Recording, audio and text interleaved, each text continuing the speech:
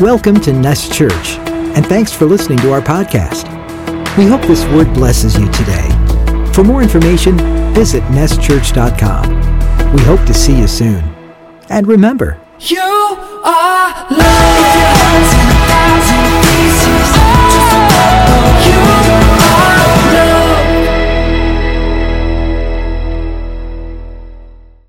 As always, it is an honor and a privilege to be up here, being able to pour out into you guys and what the Lord has been stirring on my heart. Man, so I always thank Pastor Regal for that. And I think this month has been so cool, right? It's called Hearing from the Fam. And we're hearing from different voices within our own house.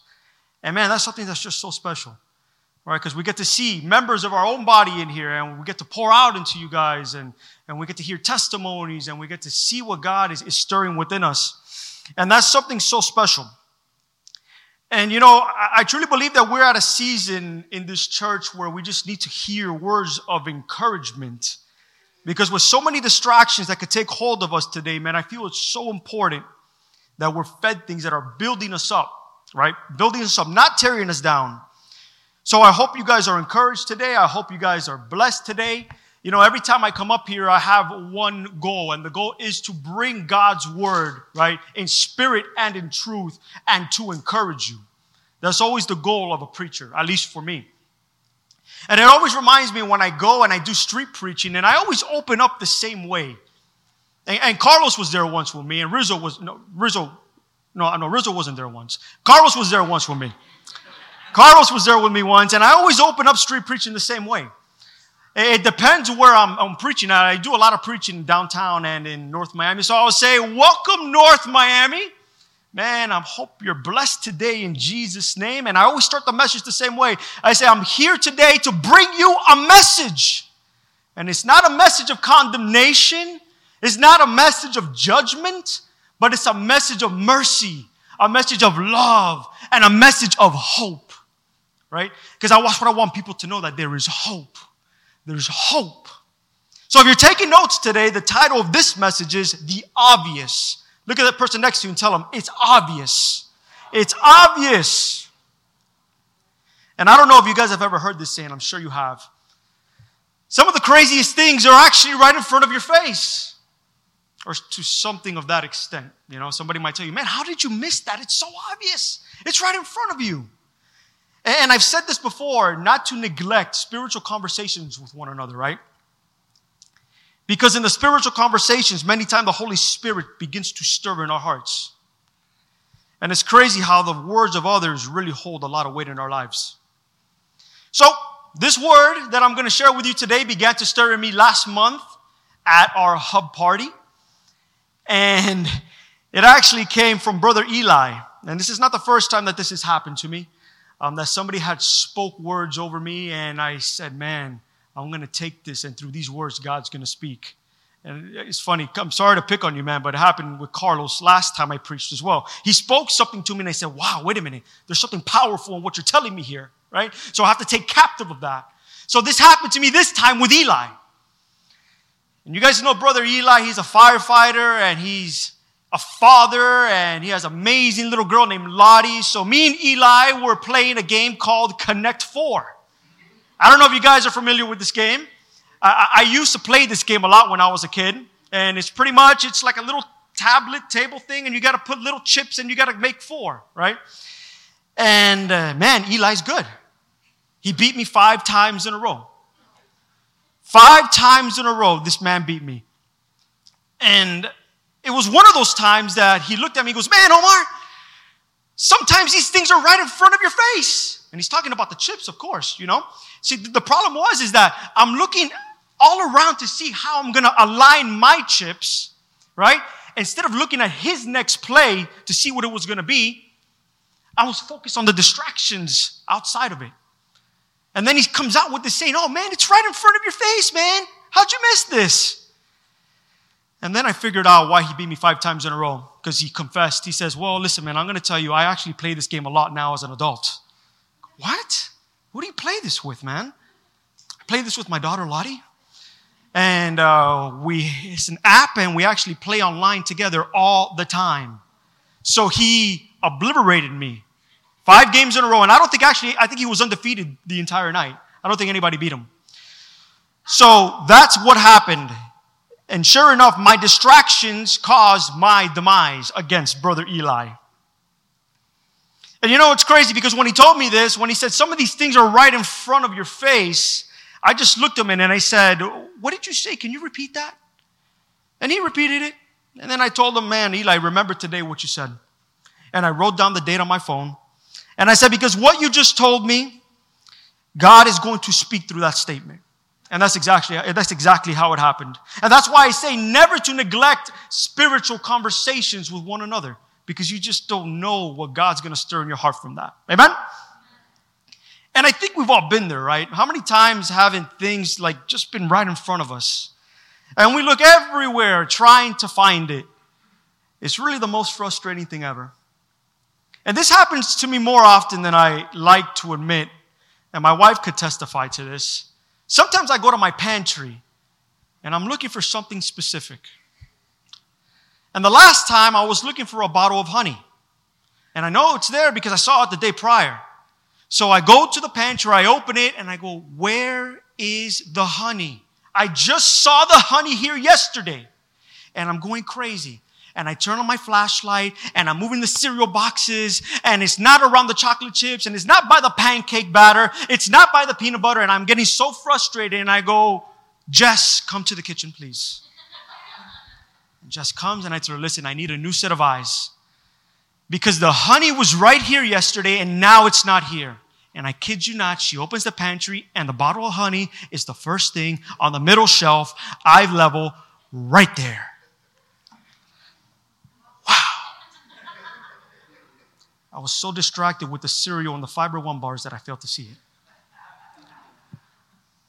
Another time where I get very frustrated where things are right in front of us is when you lose your keys. And bless your heart if you're this person that says this. Well, did you check the last place that you left them? If I checked the last place that I left them and they're not there, I wouldn't be asking you where my keys are. So God bless you if you're that person that says that. And it's crazy because with keys, you start looking in the craziest places, right? I start looking under my car. I'll go inside my shoes or my keys inside my shoes. I'll take the lid off the toilet bowl. Are they in there? And it's like, why would my keys even be in there? You know what I mean? And then lo and behold, they're on the banister where I left them. Man, like how does this happen? They were right in front of my face. Right in front of my face. And it's frustrating. And I think we've been there before, right? With little things that we lose. And we start looking in the craziest places, everywhere but where we're supposed to look. You know, sometimes God makes things very evident to us. Yet we're so distracted with so much noise going on around us that we fail to see things. But we also understand that, listen, sometimes things are not so evident in our lives, right? And those are times where we really need to get into fasting, into prayer, so we can use correct discernment on what the Lord wants us to do.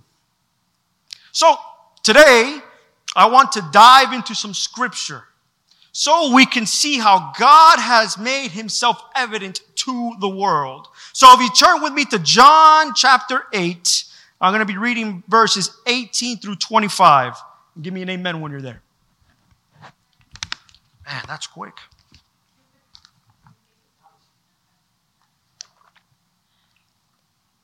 Amen. So in this text, Jesus is speaking with the Pharisees of the time. So we'll start on verse 18. I am one witness, and my Father who sent me is the other.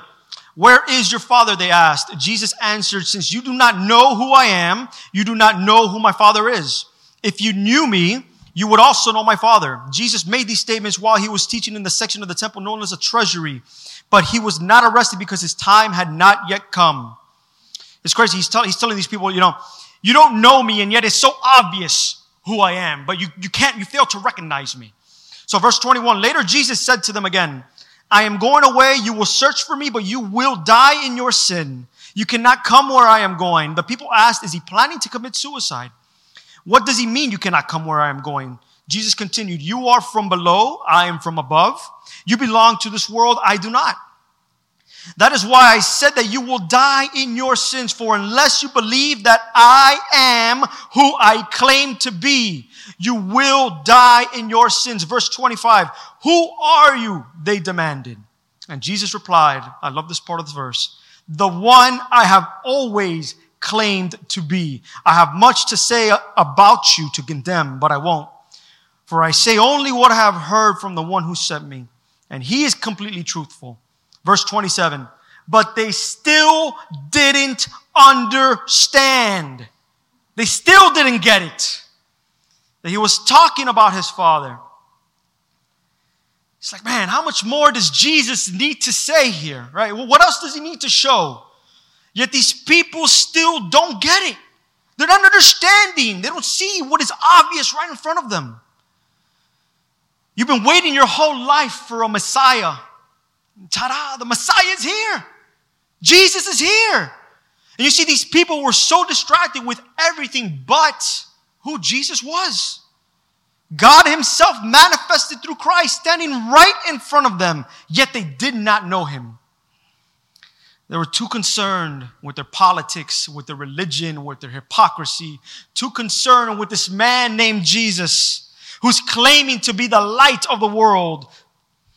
They're too concerned that this man is here to flip the religion upside down.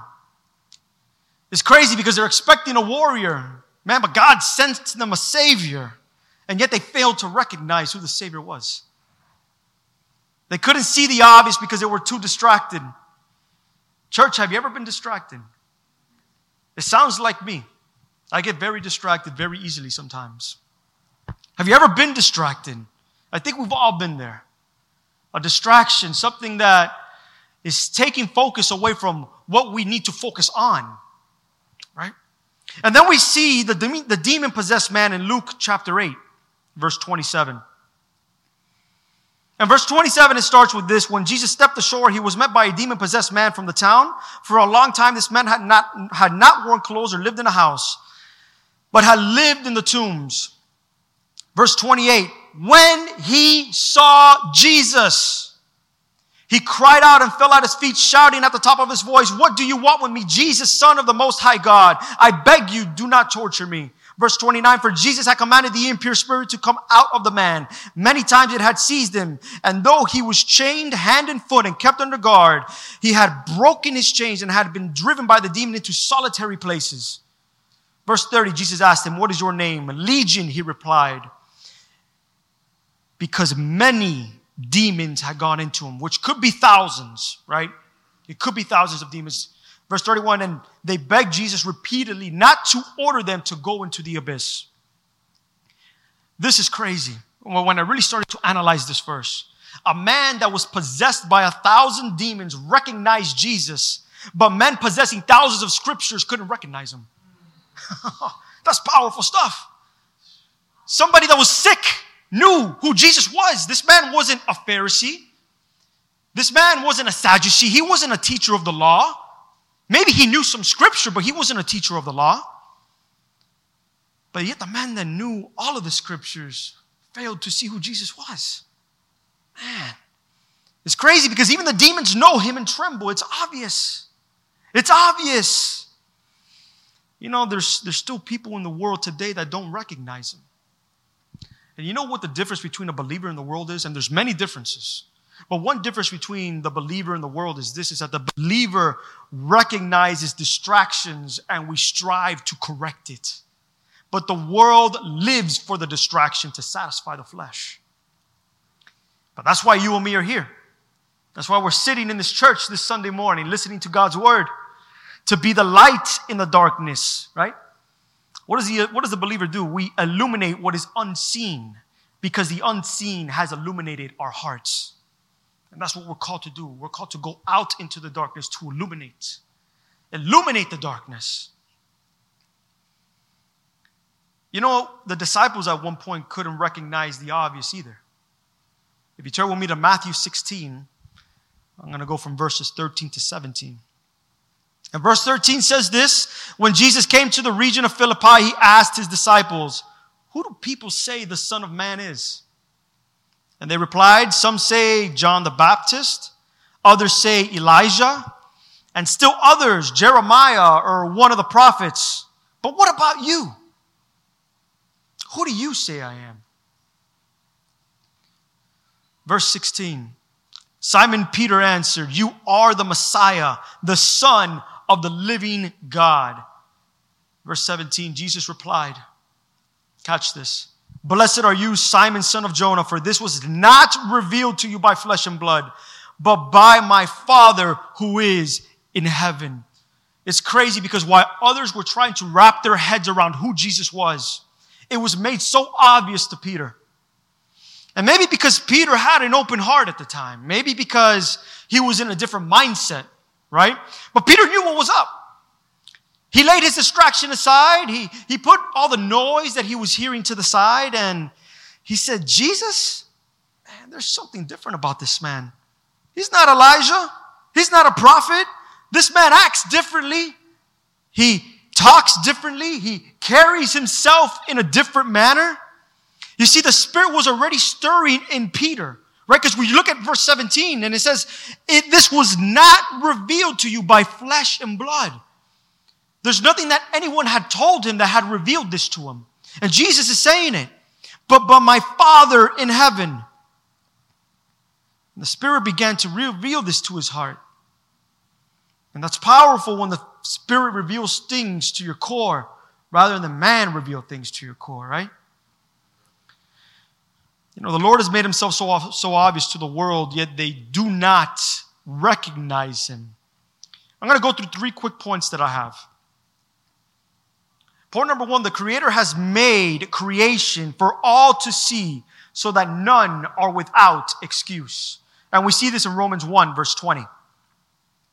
"For since the creation of the world, God's invisible qualities, his eternal power and divine nature have been clearly seen, being understood from what has been made, so that people are without excuse."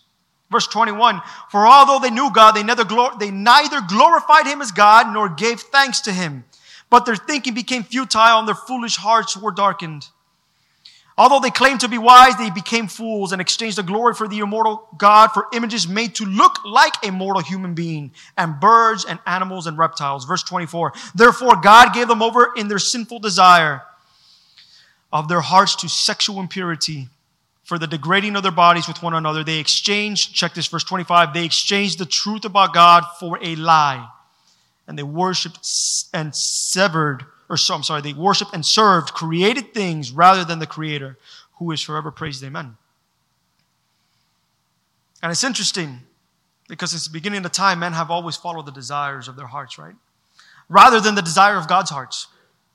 And in this flaw, they have exchanged truth for lies on who God is. He's made himself obvious through creation, but people still fail to acknowledge him as Creator. It's like, how much more obvious do we need to get here?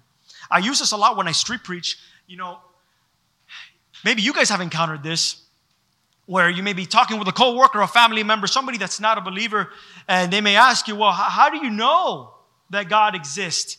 You know, maybe you've heard these things before, but the Bible was written by man. It's just a book. And, we've heard these things before. And I used this a lot on the street when I was preaching, and I always used the same example. And I said, "Okay, no problem." And obviously I'm outside, and I'll point to a building, and I'll tell them, "You see that building behind you? How do you know that building exists? Did you ever see the builder of that building?" And most of the time, usually it's no, they've never seen the person that was building the building. So say, okay, just because you've never seen the builder doesn't mean that the building doesn't exist, right? The building just didn't pop into place. It didn't just appear here out of nowhere, right? There was a contractor that subcontracted people to do the plumbing and the drywall and the electrical, and the building was built. You just never saw the builder of it. So what makes you think life is any different, right? What makes you think that we just popped into existence? There is an intelligent designer behind the creation of the world. And I use that a lot on street preaching. And it's powerful. And then people come to a realization like, "Well, wait a minute, man, this guy's kind of true. The building just doesn't come into existence. There is a builder, and why would life be any different?" Point number 2, God has made things even more obvious to the world by coming here himself in the person of Jesus. And we see this in Timothy 3:16. "He who manifested in the flesh, justified in the spirit, seen of angels, preached amongst the nations, believed on in the world and received up in glory. Jesus walked amongst us, and yet people still didn't believe the obvious. God has instilled a spirit in you. This is probably one of the most powerful points. He's instilled a spirit in you so that you may be a testimony to His majesty. Nothing has changed. Look at Galatians 4, verse 6. Because you are sons, God has sent forth His Spirit of His Son into our hearts, crying, Abba, Father. You see, you and me bear the majesty of Christ. We are living testimonies that there is something supernatural that works within the heart of mankind.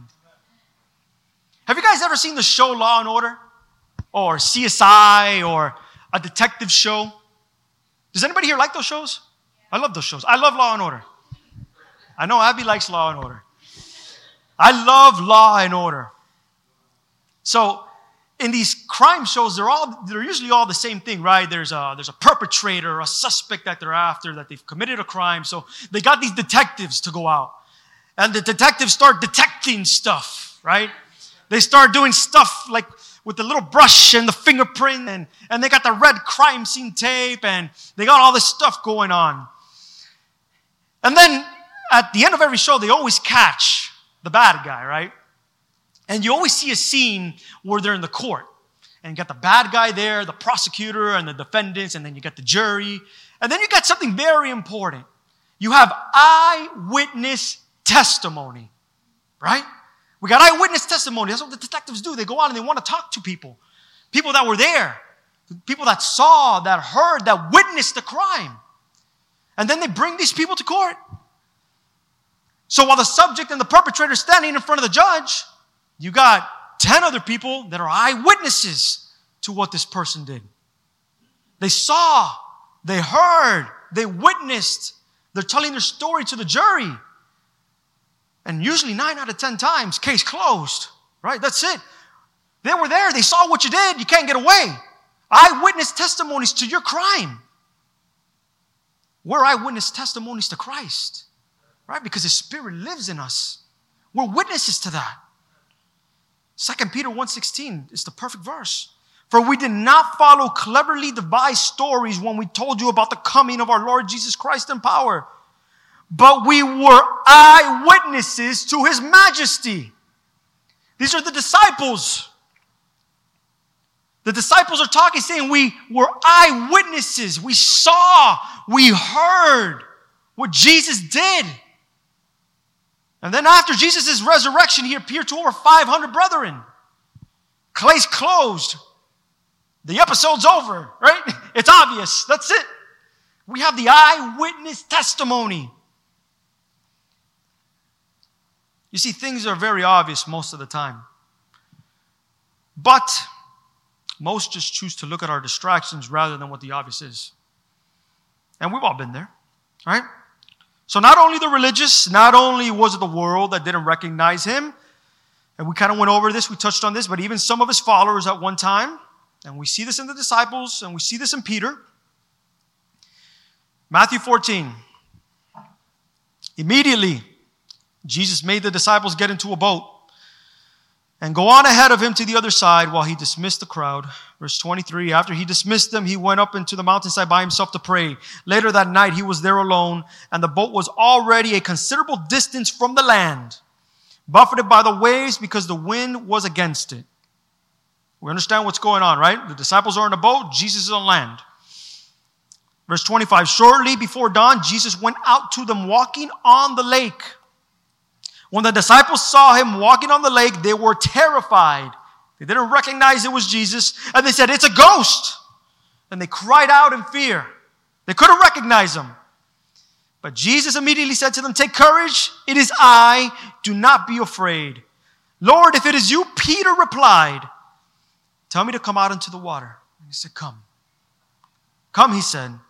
Then Peter got down out of the boat, walked onto the water, and came towards Jesus. So Peter starts out good. He's starting out pretty good. He's trusting the Lord at this moment. And he says, yes, Lord, I trust You. I know it's You. But then the distraction came. Check out verse 30. But when he saw the wind, distraction, when he saw the wind, he was afraid, and beginning to sink, cried out, Lord, save me. You know, I could imagine Peter here. Just kidding, God. Just kidding, Lord. I kind of trust you. But I'm too scared of the circumstance around me. Church, have you ever been in a situation where you're scared of the circumstance around you? That you started off good, trusting the Lord, but then things got a little difficult and you're like, man, I'm not sure if I'm trusting you the way I'm supposed to be trusting you, Lord. I've been there. I'm trusting the Lord, but, you see, we put a but where there should be a period, right? No but. I'm trusting you, Lord, period. But many times we allow our circumstance to dictate our trust. And verse 31 says that immediately Jesus reached out his hand and caught him. You of little faith, he said, why did you doubt? And it's easy to get to a place of doubt, right? It's easy to get to a place of not trusting. It's easy because when we're going through the fire, that's what happens, right? Maybe we get shaken a little bit. But the beautiful thing here is that even in our distraction, God is good. He doesn't let his people sink. He didn't let Peter drown. He picks you up. And the last disciple we'll talk about is Thomas. Some of you guys may know him as Doubting Thomas, right? In John 20, it says this. Then Jesus told him, because you have seen me, you have believed. Blessed are those who have not seen me and yet believe. And it's crazy because the obvious was right in front of Thomas the whole time. Thomas walked with the obvious. But yet he was distracted. By what? By fear. By what it'll cost him. You know, he had walked with Jesus for some time already and he saw the miracles performed. He saw Jesus' power. Why would he doubt the resurrection? Right? Like, who knows what Thomas was thinking at that time? What was going on throughout his head? What distractions were whispering in his ear? And I believe that in our lives, you know, many times I've been a Thomas. I've doubted. Even though the Lord may have spoken to me a certain word, I still doubt it. I still doubt it. So I'm doubting Omar for sure. Many times I've been doubting Omar. And the Lord is always shouting, man, just stop doubting and believe. The same thing he told Thomas, stop doubting and believe me, Thomas. Man, we've been distracted. How many times have we been distracted? So many times we fail to see what the Lord is doing. And it could be so obvious to us. It's literally something right in front of our face, but we're distracted by so many other things, and we can't focus on what His will is. Last month, Pastor Regal preached a message. If you guys remember it, it was called Shattering Dagon. So I want to ask you, church, how have you been doing on shattering your Dagons? I'm not sure if you guys remember the message or not. If you don't, I encourage you to listen to it one more time. So how many Dagons have you shattered? Right? How many distractions have you put to death? Do you even know what your distractions are? Because if you don't know them, I could tell you. What has caused you to stop praying? What has caused you to stop worshiping? What has caused you to stop reading the Word? What has caused you to go away from the intimacy that you once had with Jesus? Right? What has taken up so much of your time that you no longer make time for God? What has become your new God? What has your fear replaced Him? Has your depression taken over? Has your anxiety clouded your judgment? Has your sickness caused you to lose joy? Have you lost yourself because of a broken marriage? Church, what is it? When you could answer that question, then you have found your distraction. You have found your distraction. But this is the truth, right? That no matter how many distractions we face, truth is truth. And you see, the distractions could only speak so long to us for such an amount of time. Because truth eventually drowns out all of the noise. And truth is what remains and what stands firm. Truth never wavers. So church, what are you standing on today? What distractions need to be drowned out? Because I encourage you to start walking in the obvious. And I want you to listen to this next part very carefully. And this should sound very familiar to everyone in this room. Because the obvious has come and the obvious has dwelt amongst us. And the obvious brought life with him, and he brought hope with him, and he brought peace with him, and he brought love with him. And the obvious one day was nailed to the cross for the sins of the world, for your sin and for my sin. And the obvious knew that today you will be here at this exact moment listening to his gospel. And by the death, burial, and resurrection of the obvious, church, you and me have an amazing opportunity. Know this, that by repentance, faith, and trust in Christ and in Christ alone, you could have everlasting life. Because the obvious came to bring you life and life abundantly. Does this story sound familiar to you? It should, because it's the gospel. The gospel is a thing of beauty. It really is. That we are not worthy, but because of his sacrifice, I'm able to be called son. So just so you're aware, the gospel is as much for the believer as it is for the lost. Amen? Let us never forget that. And there's really a verse that sums this all up. And I'm sure you guys know this verse. It's John 3:16. For God so loved the world, the creator of all things before the foundation of the world, knew you and loved you. That he gave, God gave, right? Not forcefully, not in a bribe, not because it's deserved, but because of his grace, mercy, and love, he gave his only begotten son. You and me are called sons and daughters, but there are many sons and daughters, but only one begotten son, right? He gave his prized possession because he loved the world, that whoever believes in him, this is my favorite part, whoever believes. You see, it's not just for a specific group of people. It's not for a certain denomination. It's for all who believe. It's for the Gentiles, for the Jews. I'm a Gentile. Are you a Gentile? We're all Gentiles. This is for us. Should not perish, but have everlasting life. And sometimes we walk around forgetting the hope that lives within us. And the gospel is a good reminder of that. That hope is alive within us. Amen? So I love the promises in John 3:16 that he loved us, he gave us, whoever. So let me say this, because I know I'm talking about things that are obvious and things seem really obvious a lot of the times, but sometimes things are not that obvious, right? Sometimes answers don't come easy and the obvious isn't that obvious, but most of the time we kind of know what the godly answer is. But what happens is that we become so distracted with the trial or the circumstance that we're in that we become blinded to truth, and blinded to truth leads to bad decisions. Have you been there? We start taking counsel from the wrong people. I've taken counsel from very wrong people. I come to somebody so broken, right? And I pour out my heart, and the counsel that I got left me more broken than when I came to them. It happens. We start taking counsel from the wrong people. We start listening to different hundreds of opinions, and we try to validate our choices everywhere but the right places. And it's crazy because we sometimes tend to go to Scripture as the last resort when it should be our first option. You know? We want validation from man rather than validation from God. Come on, how many times haven't we wanted validation from people? I think it's just in our human nature. Right? We want to be validated. We want people to tell us we're doing a good job. We want that pat on the back. Right? We want validation from our spouse or from our family. Listen, I'm not saying these things are bad. But I'm saying these are things that we want. We want to be validated by our spouse, by a family member. We want people to tell us, man, you're doing a great job. And then we get disappointed when it doesn't come. But church, let me tell you this, man. God sees and God knows. He sees your faithfulness in the little. And he sees your heart in the struggle, and he hears your cry in the private, and he's standing back, and he's saying, be still, be satisfied in me, for I am not against you. I am for you. I am for you. But the problem comes because we want the answer without the prayer.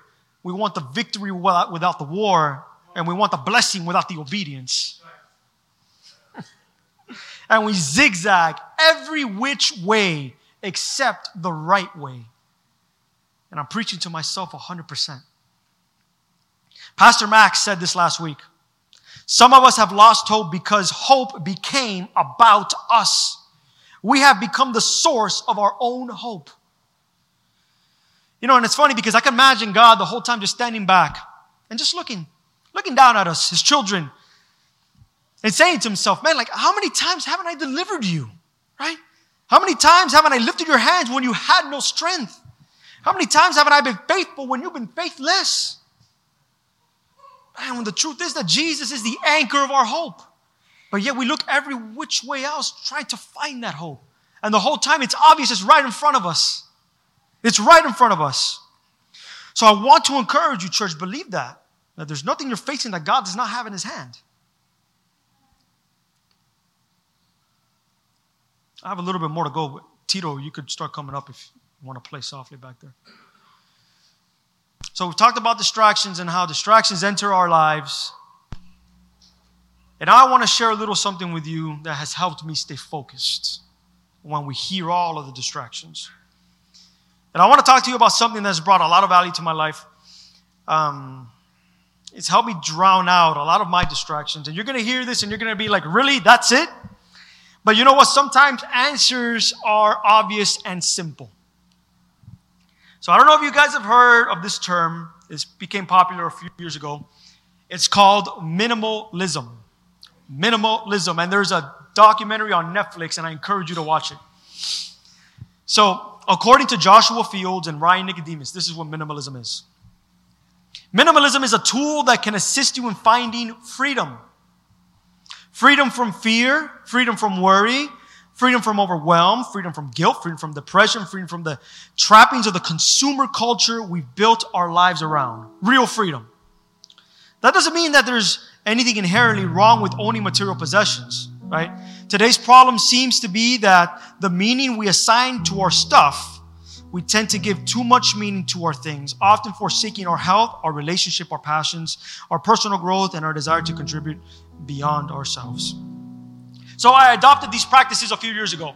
You could ask my wife. She got home one day, and I have all of my clothes from my closet laid out on the bed. I kid you not, I had like 70 pairs of t-shirts, 20 pairs of pants, 19 pairs of shoes, and I only wear 3 t-shirts and 2 pants.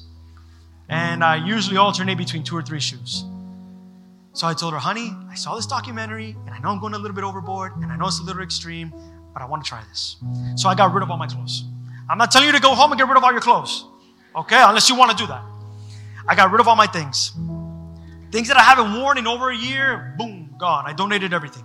And this is a crazy statistic. You know that the average American has over 300,000 items in their house? That's intense. So I started getting rid of stuff.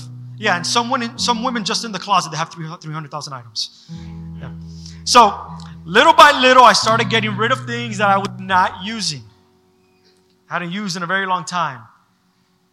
Cups, forks, spoons, don't even get me started. Please explain to me why I need 20 forks, 20 spoons, and 20 knives when it's only me and my wife that live there. And can't say I'm going to have a big dinner party. No. I don't have 20 people. That's very rare. And when people come over, I'm not going to wash 20. Come on. I ain't going to stand all night washing. I'm the cook. No. So anyway, let's get back to this, right? So I started making my purchases more intentional, right?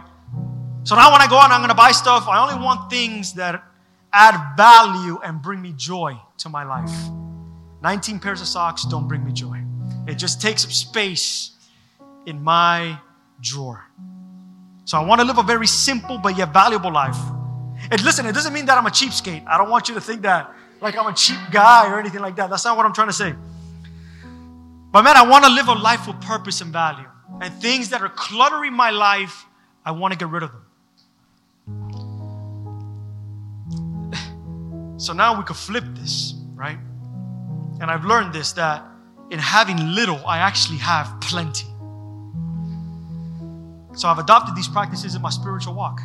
And man, what a difference. You see, things that were distracting me in my spiritual bring no value to me. And I have to cut them out. Because I want this to be simple and not complicated. Love God and love people, right? And sometimes we need a spiritual declutter. We need it. It's less of me and more of Him. And a spiritual declutter might look different for everyone. right? I don't know what hinders you. It could be certain TV shows that you watch. It could be music. It could be certain friends. It could be certain conversations. It could be 100 different things. Man, but I challenge you that if something is hindering your walk, maybe it's time for a declutter. And declutter is a good thing. All right, because we're making space now for things that value and that help us grow. So we have to be careful, because when we declutter things in our life, we have to make sure that we don't re-invite those things back, right? And then we end up back at square one. And when things get complicated with me, I need to reevaluate.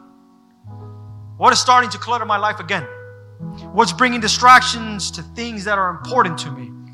So the bottom line is this, is that sometimes in order to see what is obvious, I need to declutter my distractions, right? We should live this spiritual life with intent and with purpose. Amen? And I want to share with you one more thing before we close here. Some of you guys know, Pastor Rigo shared it at 9:30 Huddle. I just came back from an amazing vacation. I went to Zion National Park in Utah. And my wife is looking at me with a face. It's okay, honey. I'm not going to share that story. There's a story to share. You could ask her about it. I won't share it publicly because I'll get an earful. So we went to Zion National Park, and I encourage you, it is one of the most beautiful places that I have ever seen on this earth. It is amazing. It is amazing. And Rudy, if you could bring up one of those pictures, and I'll show you where I was at. We went on a lot of different hikes. This was one of them. But this hike stood out to me. This hike is called the Narrows. So it's actually exactly what it means, the Narrows. I'm between two canyons, and we're hiking through this river. And this was amazing, right? So to go on this hike, I needed to be prepared. You could play the video as well, Rudy. I needed to be prepared to go on this hike. So I had to rent special gear. I had to have special boots. I had to have special pants. They gave me this big wooden stick. Luckily, I didn't swim in the river as well, as you could see. But it was difficult. Man, it was hard. Right? And I needed to be suited up because I was going into territory where I've never been before. Right? I was going to a territory where look how many rocks are there. There's so many distractions there. I had to watch where I was going to place my foot. Right? There was parts where the water was very deep. There was parts where the water was rushing. And I lost my balance most of the time. Man, but you see what I got in my hand? Look at that rod that I got in my hand. Man, thank God for that rod. Thank God for that rod. Because the rod was great. And this rod was needed in my life at that moment. You see, because when I lost my balance, I leaned on this rod. And when I got tired, this rod helped me up. And when I didn't know what was in front of me, this rod guided my steps. And the rod never complained, although the rod took a beating and never complained and it never gave out. You see where I'm going with this, church? Our Christian walk is going to be the same. It's going to be rocky at times. We're going to go into deep waters. And at times the waters are going to be rushing. The waters are going to be rushing, and there's going to be times where we're going to lose our balance, and there's going to be times where we fall. Right? But we have a rod in our life. That rod is called Jesus. Right? And when the times get hard and when the times get rough, what do, church? We got to lean in our rod. Right? Because Jesus is never going to fail. The same way this rod never failed me, Jesus is never going to fail us. And the things are going to get difficult and they're going to get scary. But man, be encouraged. Because through it all, Jesus is the rod that is holding us up. He's the one we lean on in the struggle. He's the one that's guiding our steps. And listen, and I understand that not everything is going to be okay all the time. I get that. I get that. Not all the time we're going to have good news. But the good news is that we know the one who will make the unknown known. Right? And I've repeated a word today several times. I've repeated the word obvious because I want to drill this into you today. That God has planned and purpose for you. That you are not an accident. You've been chosen to be part of a royal priesthood. A chosen generation. Know that today. And yes, it's obvious that we're going to endure trial. And yes, it's obvious that we're going to go through pain. And yes, it's obvious that not everything is going to be good all the time. Man, but we have a living hope that obviously loves you. Right? So no matter the trial, no matter the pain, no matter the circumstance, it is obvious that you are going to prevail, church, because of the obvious one that lives in you.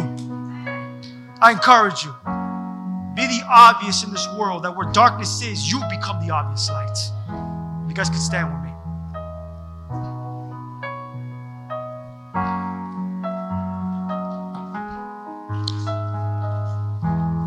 I don't know who this is for today. I don't know what distractions need to be drowned out today. I don't know who's living in fear. I don't know who's living with anxiety. I don't know who's living with depression, who's living with a broken marriage, who's living with financial struggles. But Lord God, you're the one that knows. So right there where you're at, church, if that's you, the altar is open, or right where you're standing, you could just raise your hand. Lord God, we come to you today, Lord, because it is obvious, Lord, that there is something special stirring within the hearts of your people here. That's why we are here today. And I know that everybody in this place is a conqueror. Because if you were somebody that lived in a place of defeat, you wouldn't be here today. So Lord God, today I pray for those who are living in distraction, oh God. Those who need a spiritual declutter, Lord.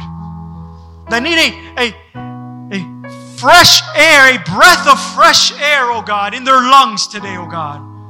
Lord God, those who need waters to spring up once again, Lord Jesus. I pray for that person in here today, oh God. Lord, that you just renew their strength, Lord. That they soar on wings like eagles once again, oh God. Lord, that they know the promises, Lord, that you hold for them over their lives, oh Lord. That you are for us, that you are not against us. Lord, and we know that things will get difficult. That not everything is always good all the time. But one thing remains certain, one thing remains fact, is that you are good all the time.